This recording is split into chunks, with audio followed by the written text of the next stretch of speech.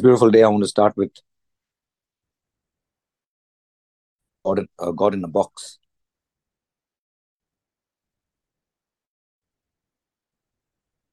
Don't let your limited knowledge or wisdom you have in front of what God can do.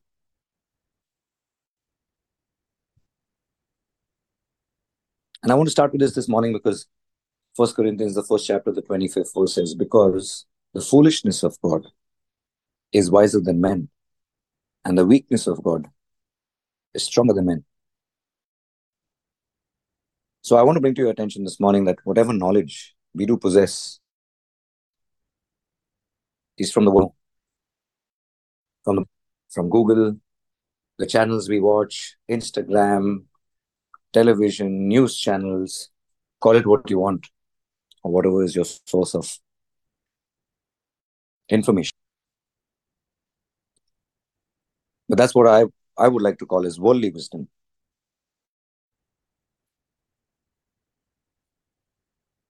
Sending a drone to Venus, or virtual shopping, or chat GPT is foolishness to God. And it's the Bible, it's not me. And all I'm saying to you this morning is reset the way you think about how God can do things for you and how God works. He will do it for you. And He will do it His way. And we always have a way of, wanting things to work out the way we want it to work out. And sometimes we think to ourselves, why is this not happening this way? Or why is this particular situation not panning out in this particular way? But again, we're using our worldly situation. It's not working that way because for Him that is foolishness. So you leave it to God. You leave it to Jesus.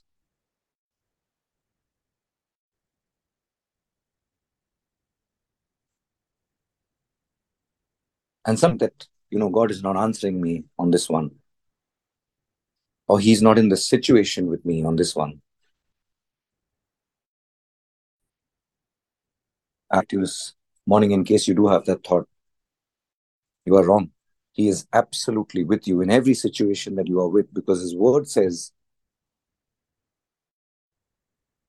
He will never leave you nor forsake you. His word says He will never leave you nor forsake you. So you wipe that thought out of your mind, because you might think, as I said, you want an answer in a particular way, or you want an answer in a particular time, or you want a situation to change at a particular angle, stretch. It's not going that way. But don't have even once, not even once, think that He's not with you. Oh, He's with you. He will never leave you, and His word says that. So this morning and this day, I want to tell you, you wait for the Lord on your situation.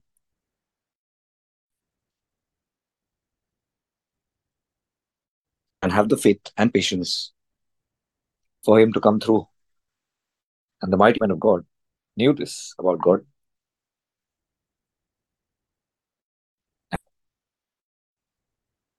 And it came to pass. Luke 1 says, for nothing will be impossible with God. Nothing. The Bible does not mince words. It says nothing will be impossible with God. Believe the impossible with God this day. From this day on, look at your situations and challenges in a very different. I know it's easier said than done. But the reset button is only in our hands. Jesus has done what He's done on the cross, and nothing can change that. And nothing can change the outcome of that. It's for you to believe and for you to hit that reset button.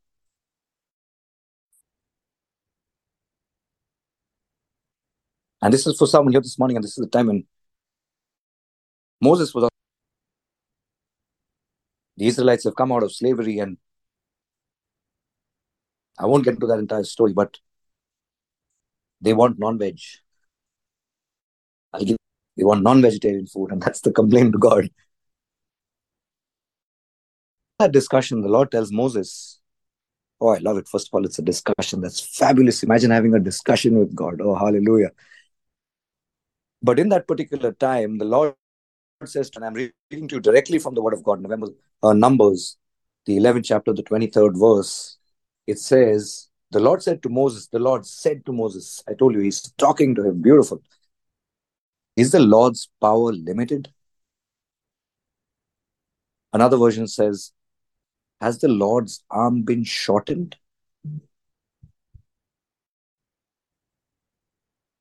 Oh no, it's not limited. Oh no, his arm is not short. Let me tell you that this morning and this day. Is the Lord's power limited? He asked Moses. Has the Lord's arm been shortened? And then you shall see whether what I say will happen or not. Oh, hallelujah. Oh, come on. The Lord's hand is not short. The arm is not short. He is watching over his word to perform it. In case you don't know, it's in Jeremiah. He is watching over his word to perform it. Oh, hallelujah. Oh, hallelujah. I told you, he started, don't put God in a box. Reset the way you look at the way he deals with things.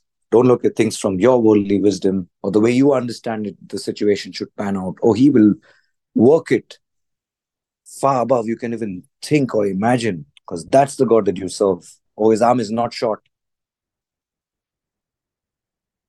and his power is not limited. And today I want to share two stories with you from about how God turns situation around. And the first one is the life of Elisha, chapter, the first verse onwards, and it's about this widow, and that is this who has lost her husband and the wife of the sons of the prophets. And in your time, make a note and go ahead and read it and meditate on this passage of scripture, Second Kings, the fourth chapter, the first verse. And the Bible says she sees Elisha and she cries out to him. So she's in a particular situation here. And the situation is she has a debt to pay. She owes someone something. And those debtors are coming to collect what is due to them. Of course, going back to these times, she's a widow, so she doesn't have a husband. So probably she work and there's no source of income or cash flow, whatever you want to call it. And the Bible says she sees Elisha and she cries out to him.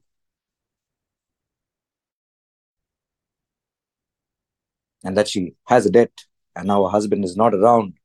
And the debtors are coming to take her two sons as slaves. Oh, that's such a difficult situation. And then Elisha asks her, what shall I do for you? Tell me, what do you have in your house? Oh, hallelujah.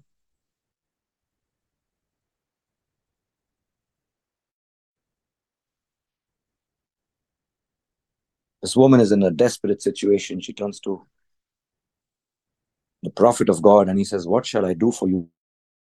Tell me, what do you have in your house? And the woman replies and says, I have nothing. I have nothing but a jar of oil. The Bible doesn't say before. But can you imagine that all she has in the house is a jar of oil? A jar of oil and two sons, and those two sons are going to be taken by the debtors. That's all she has. And then, from the third verse onwards, he said to her, go, vessels for yourselves from all your neighbors, even empty vessels. Do not get a few, he tells her. And you shall go in, shut the door behind you and your sons, and pour out into these vessels, and you shall set aside what is full. Oh, come on. So he tells her, you go and you borrow every vessel from your neighbors. He says, from all your neighbors. And do not get a few, he tells her. And then he tells her, go in your room, you shut the door behind you and your sons, and you take that jar of oil that you have, and you pour it into these vessels, and you keep aside what is full. Oh, hallelujah. This is the word of God. And the woman does just, she shuts the door of her home with her sons, and they bring in empty jars, vessels from their neighbors, and she begins to pour the oil from the jar.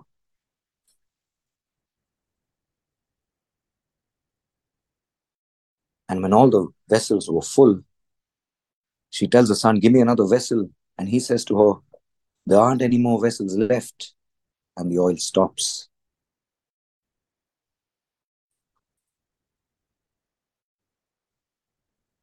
Oh, hallelujah.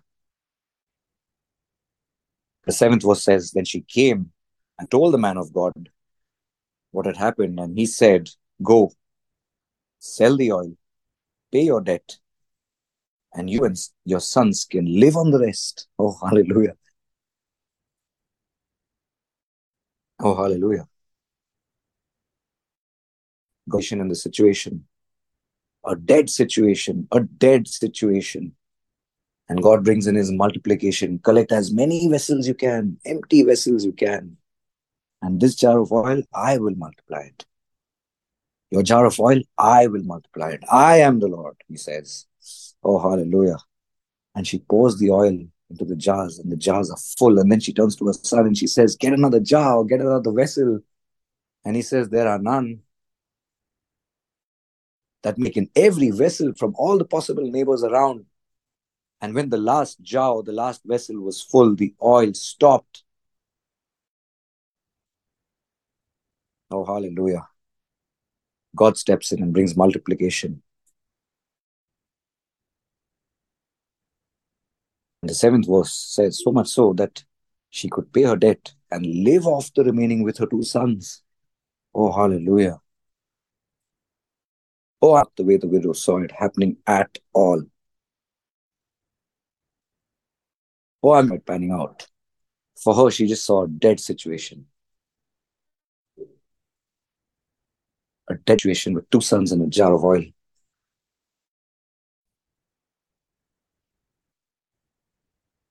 Full morning, I want to tell you, on this beautiful day, I want to tell you, you go ahead and give God empty jars. Oh, he will fill it for you. I'm telling you, don't put God in a box. Don't put God in a box. You give him empty jars, he will bring in multiplication. For what measure you use, he will to you, and he will fill them up. He will fill them up. Hallelujah. Hallelujah.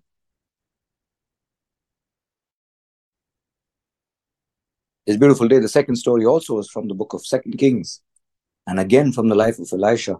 What a powerful man of God he was. And the Bible is king.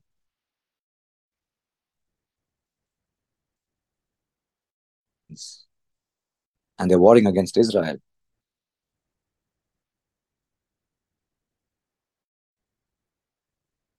And every time the king of Aram plots something, Elisha tells the king of Israel, and the king of Israel counters it.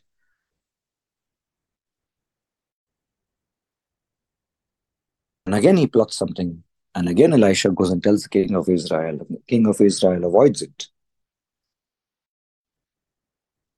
And now Aram he's enraged, and he's like, I have a spy. We have a spy amongst us. Somebody is leaking our plans, and it's going to the Israelites.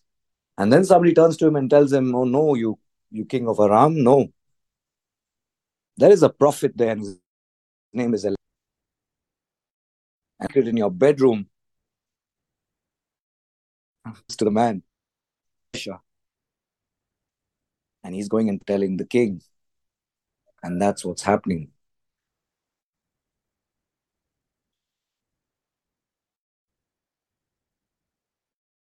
And a place that's called Dothan, which is servant.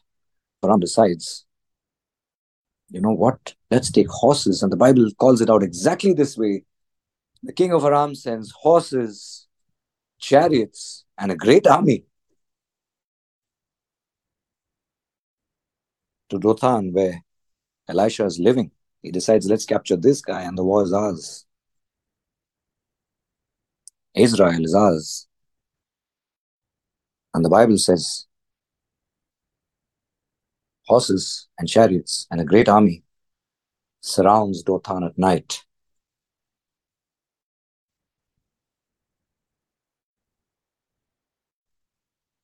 In the morning, Elisha wakes up and he goes out and he sees the city surrounded by the Arameans. And the servant comes running to Elisha, and probably Elisha sleeping. And he's, my master, what shall we do? Second Kings, the 6th chapter, the 16th verse onward. How you listen to this? Oh, you listen to this morning. And you know, or you should understand, that this is how God works. He answered and he said, do not fear. So knowing exactly how God works. So he answered and he said, do not fear, for those who are with us are more than those who are with them.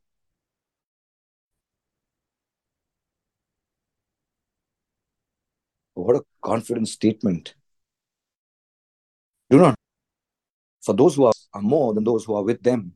And then Elisha prayed and said, oh Lord, I pray, open his eyes that he may see. Oh, and wait for it.